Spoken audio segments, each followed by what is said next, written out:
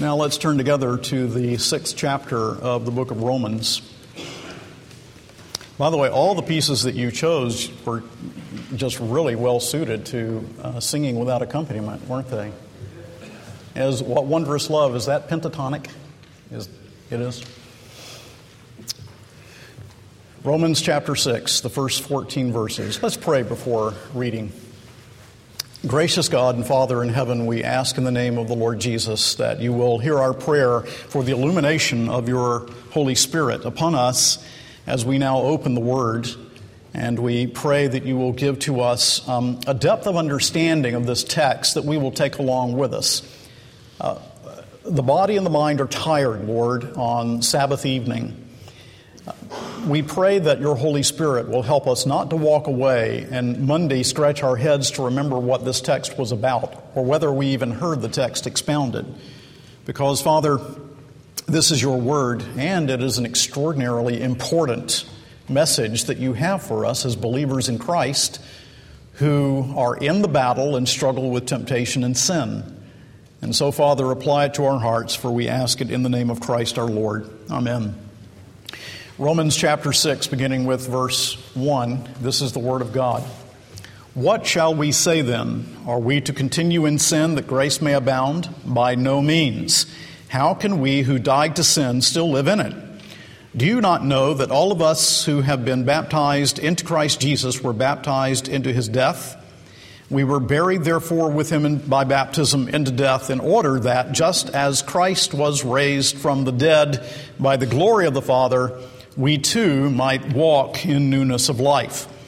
For if we have been united with him in a death like his, we shall certainly be united with him in a resurrection like his. We know that our old self was crucified with him in order that the body of sin might be brought to nothing, so that we would no longer be enslaved to sin. For one who has died has been set free from sin.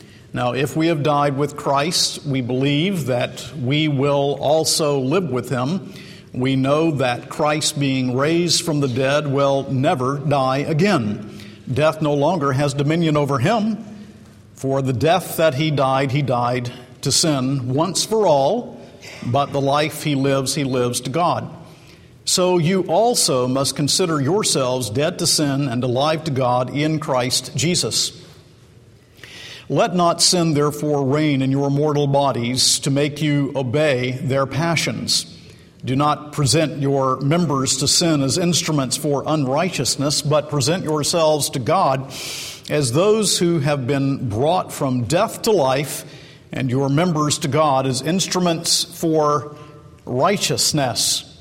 For sin will have no dominion over you, since you are not under law, but under grace. Now, people of God, I know that you understand the distinction between justification and sanctification, but let me repeat it because it's absolutely crucial. When there is confusion between the truth of justification and the truth of sanctification, all theology is messed up. As a matter of fact, the Church of Rome confuses justification and sanctification, and a lot of its works righteousness may be attributed to this confusion in its soteriology, its doctrine of salvation. Justification, then, is an act of God's free grace, whereby he accepts us as righteous in his sight only for the righteousness of Christ that is imputed to us and received by faith alone. Justification, then, is a one-time thing. It is an act. When you believe in Christ, you are completely accepted, and there is nothing more to it. It is not a process. It is an act. You are accepted once for all. Sanctification, however, is a process. And in that process, the Holy Spirit is renewing our wills and is enabling us more and more to embrace Jesus Christ freely offered in the gospel and to live unto God. And so the actual sinful heart is now being, because now regenerate, is now being sanctified, and we are growing in grace. It is crucial that you make that distinction. Justification is legal. It is forensic. It happens in the courtroom. Sanctification is what actually happens in the heart, so that we are morally transformed. Now, do you understand the distinction? Is that clear to you? If not, I'm willing to go through it again. Yes? That then is the distinction we must bear in mind, as the Apostle Paul has, for these first 5 chapters, been expounding the doctrine of justification by grace through faith in Christ. Now he turns the page in chapter 6, and he begins to address sanctification, our growth in grace, the change of our hearts, moral transformation through the work of the Holy Spirit in our lives. The gospel is concerned not only with our acceptance and the removal of our guilt in God's court of law, the gospel is also concerned with our hearts being transformed and changed. So what the Apostle Paul is going to say in this chapter, I'm going to go ahead and sum up for you, even though we're going to look at the details of his thought, which is, as always with Paul, very complex and wonderful. Here, in this chapter, Paul anchors change in the death and resurrection of Jesus. These are historical facts, once-for-all facts, but also events in which, because of our union with Christ, we participate. Therefore, sin is out of place in the Christian's life. That, in a nutshell, is where Paul is going. Now, he uses 2 arguments in this chapter, and we're only going to look at the first tonight, which is in verses 1 through 14, when he argues from our union with Jesus Christ. Now, I'm not going to repeat in detail what that means. As we work through Ephesians, you might recall, some of you that I see were not there, so you may want to go and pick it up. But we actually spent a sermon in which we unpacked what union with Christ means. We'll be referencing some of that as we move along. But he's arguing from our union with Christ. But before we actually move into the argument of Paul in this passage, I want you to note that Paul answers an objection, and it's found in verse 1. The objection is this: what shall we say then? Are we to continue in sin that grace may abound? It is the objection of antinomianism. And it has been in the church since the time of Paul, and it is still in the church today. It's the viewpoint that since we are saved by grace, then let's just go sin. And God will just get more glory for it because He'll keep forgiving us of our sins. Well, that, of course, is a false theology and false teaching. And Paul's answer to it is found also here, where he says in verse 2, by no means. Me genoita. Interestingly, one of the few times that the Apostle Paul uses the Greek optative, me genoita, translated here by no means. The Old King James translated it, God forbid. In other words, may it never be. The Apostle Paul answers antinomians because you have a true premise but a wrong conclusion. He doesn't backpedal on justification, but he responds to this with another question when he says in verse 2, how can we who died to sin still live in it? You don't understand your union with Christ, he says. How can we continue to live in sin when we have a new identity in Jesus Christ? And so it is totally incongruous for the Christian to live in sin for which Christ gave his life on the cross. So now let's move into the argument of Paul, and the first thing that we want to see, the first portion of this argument, is that we have, as Christians, a new identity. That's first. We have a new identity, and it's found in verse 3. Do you not know that all of us who have been baptized into Christ were baptized into His death? He goes on to say, we were buried therefore with Him by baptism into death, in order that just as Christ was raised from the dead by the glory of the Father, we too might walk in newness of life. The Apostle argues this way. Baptism symbolizes our union with Christ. We are identified with Christ in His death. We are identified with Christ in His resurrection. The key then is this. Because we died with Him, because we rose in Christ, because we are in union with Him, we Christians have a new identity. We're not what we once were, but we have a new identity in Christ. And that new identity defines my relation to sin, as he says in verse 5, "For if we have been united with him in a death like his, we shall certainly be united with him in a resurrection like his." What then did Christ's death mean to him? Well, let's anticipate what Paul says by looking at verse 10. "For the death he died to sin once for all. But the life he lives to God."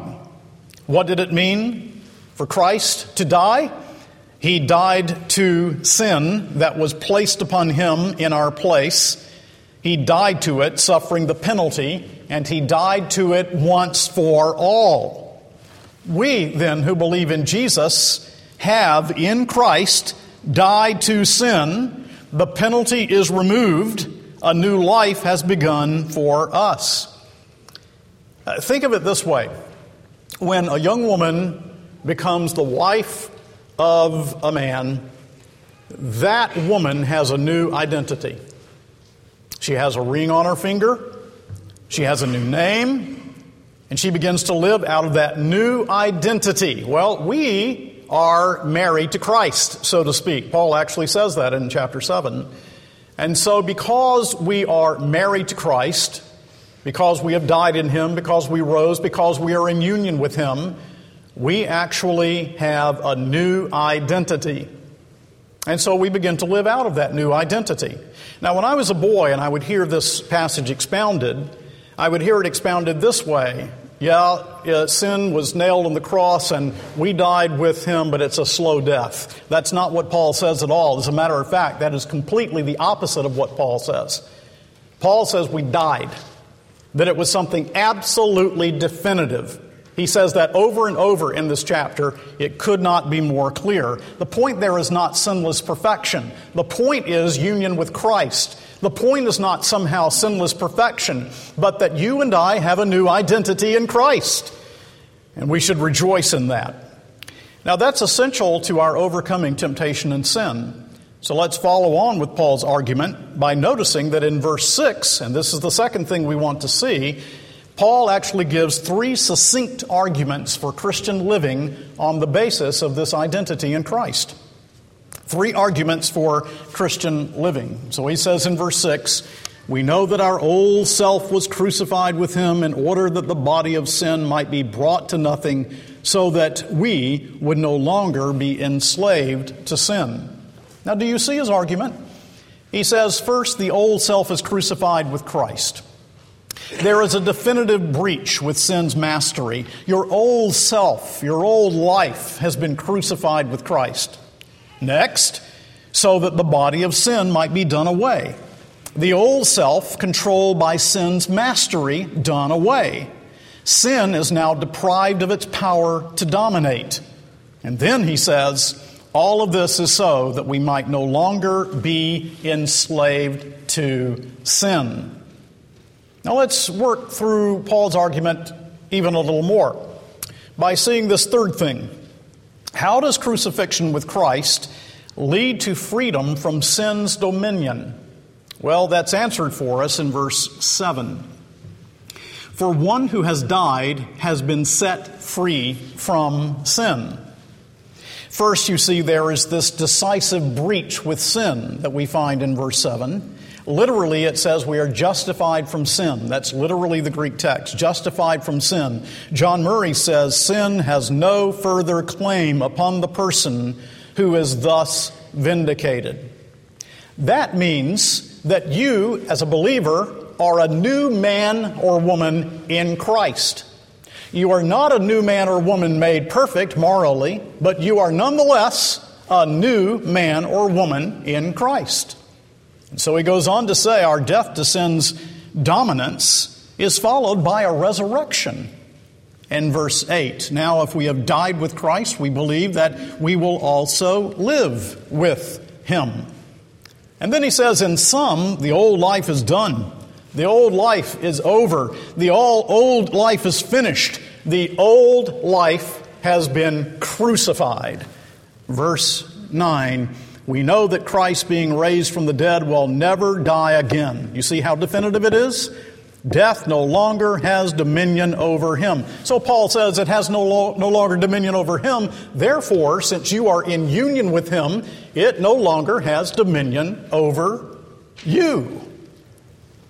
Now, this is a wonderful thing. John Stott illustrates it, I think, in a very beautiful way. Think of your life as your biography. And our biography is going to be written in 2 volumes. Volume 1 is the story of the old man before conversion. That's who you were before coming to Christ. A rebel, dead in trespasses and sins, completely dominated by sin. That's who you were. That was volume 1 of your life before Christ. Volume 2, however, is the story of the new man, the man who is made new in Christ. Well, don't you see, volume 1 ended with the judicial end of the old self. And the judicial end of the old self is when you were in your faith union united to Christ. Volume 1 ended then. Volume 2 of my new biography opens with my spiritual resurrection.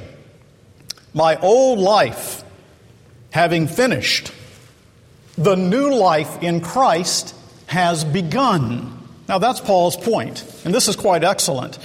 Resurrection living out of our new identity, living out of the fullness of the reality that there has been a definitive breach with sin, that I died in him, that I rose in him, that volume 2 of my life has now begun, that volume 1 has been shut.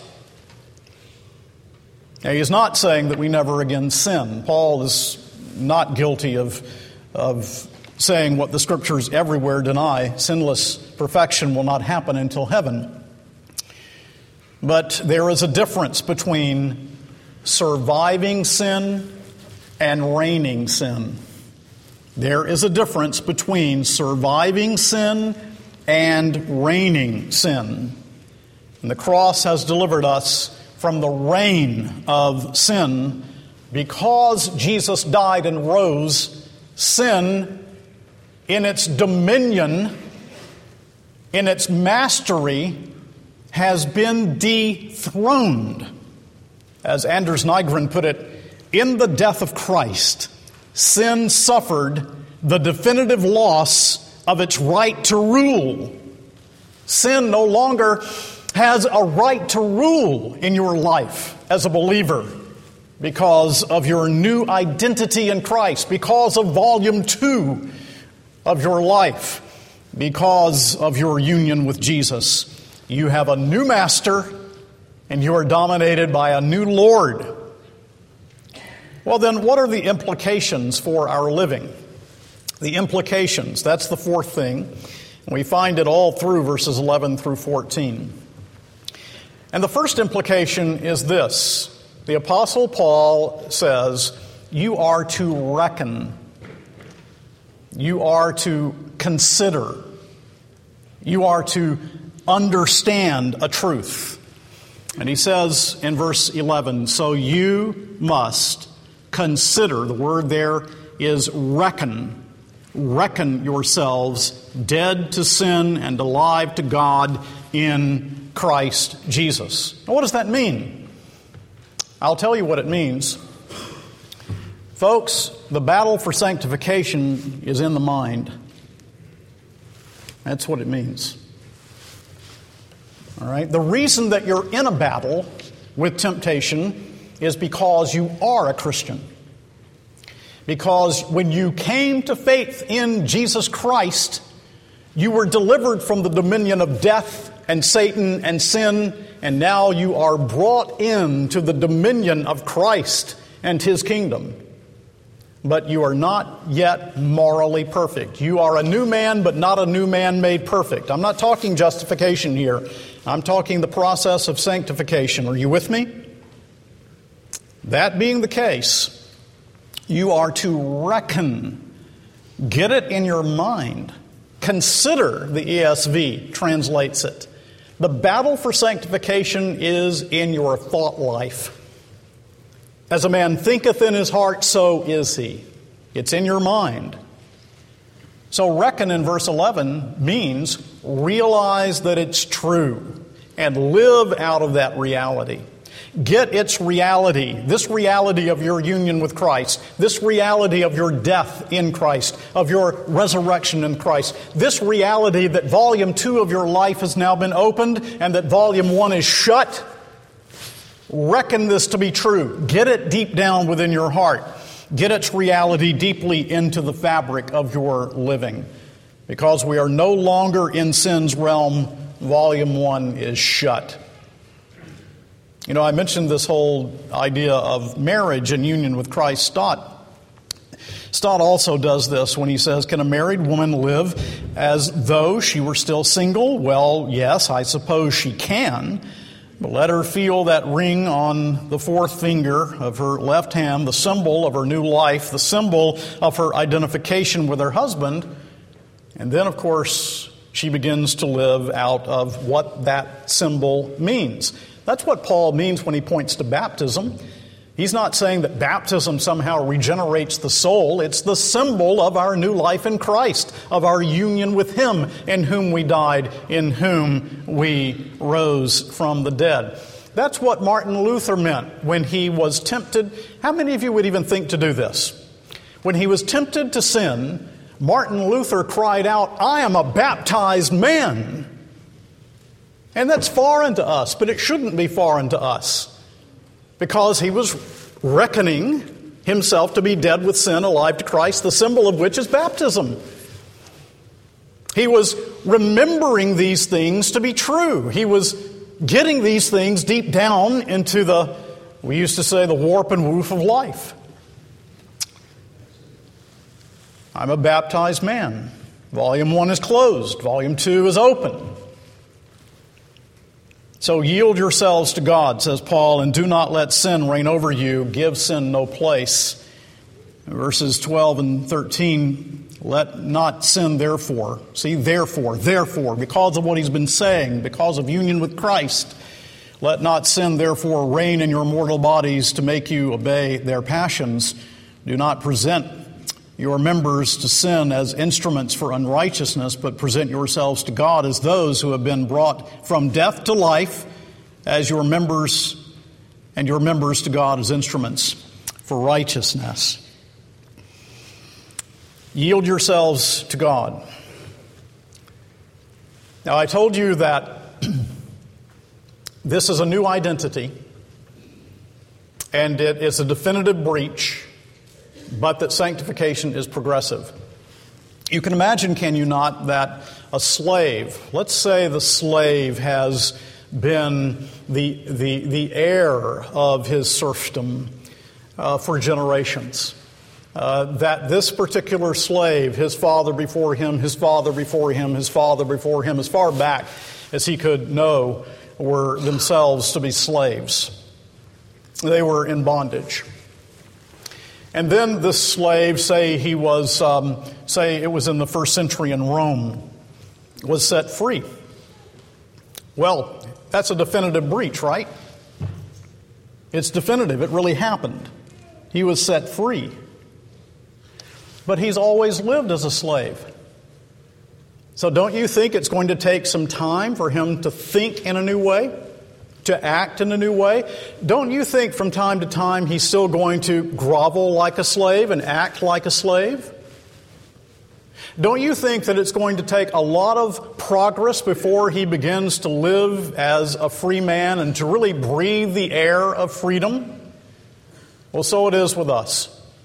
There is a definitive breach. We're no longer slaves. Sin will not have mastery over you. There is a definitive breach. But sometimes we still act like slaves. Sometimes we act as if this definitive breach has never happened. Sometimes we act as if we are not breathing the air of liberty.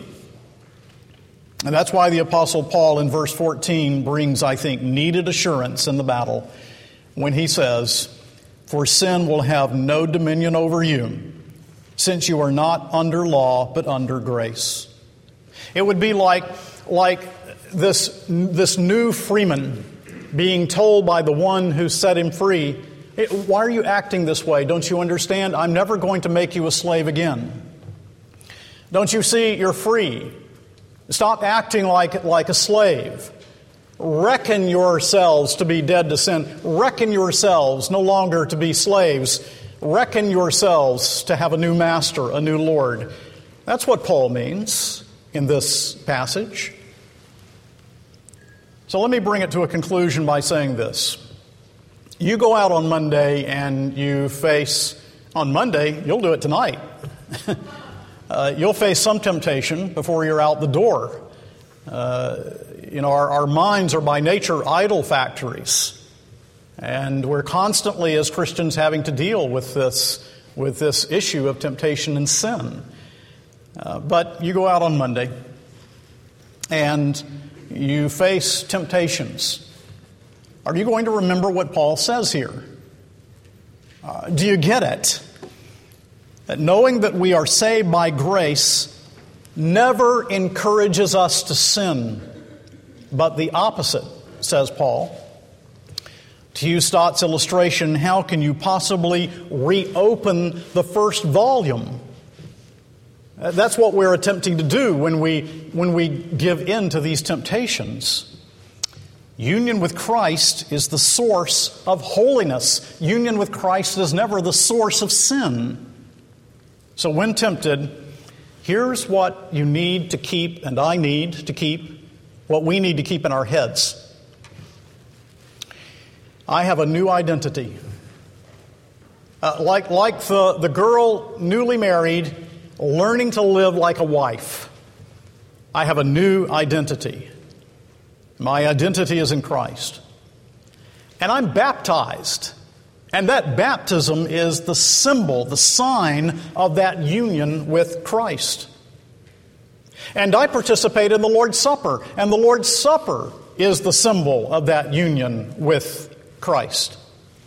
The first volume of my life is shut. The second volume is now open. I was crucified with Christ. I've been raised with Christ. And that means that there has been a decisive break with sin. And according to verse 11, I must reckon this to be so. I must realize that it's true. Once again, let me tell you, the battle for sanctification, the battle against temptation is in the mind. I heard one preacher say, he's absolutely right. You can go to a service and you can sway back and forth until you're purple in the face and it won't sanctify your heart. What sanctifies your heart, folks, is getting in this book, getting on your knees in prayer, understanding truth and applying truth to your life so that your mind is transformed. A lot of people went to services today and swayed back and forth and they'll live like the devil tomorrow. We need truth to captivate our minds. So reckon these things to be true. Realize it's true. Sin has no claim on me. I will not live as I once lived. To do so contradicts my entire identity. For the wife to live as if she's not married contradicts her new identity. Rather, I will yield myself to God who redeemed me and my members. Paul means your hands and your feet and your fingers and your toes, all right, your eyes. I will yield my members to God's service. Now, I guess this is my day for quoting Spurgeon, so I'm quoting him again. This is it. We're done. After this, somewhere, Spurgeon said, fight with your sins. Now, you see, you can fight with your sin because you're in union with Christ. That's the whole point. That's why you fight with temptation and sin. Because the Spirit of God now lives within you. Fight with your sins. Hack them in pieces as Samuel did Agag. Let not one of them escape. Take them as Elijah took the prophets of Baal, hew them in pieces before the Lord. Revenge the death of Christ upon your sins, but keep to Christ's cross for the power to do it. Think more of Jesus' cross. Spend more time in contemplation of His blessed person, of His death, and of His rising again. Drink in more of His life and live more upon Him. I pray you do this. The words may sound in your ears as very common. and such as you have heard 10,000 times before, but the sense is weighty and all-important. If I had but one sentence that I might utter to you believers, I think I should make it this: live nearer to Christ. All virtues flourish in the atmosphere of the cross. All vices die beneath the shade of the cross. But get away from your master, and you will be undone.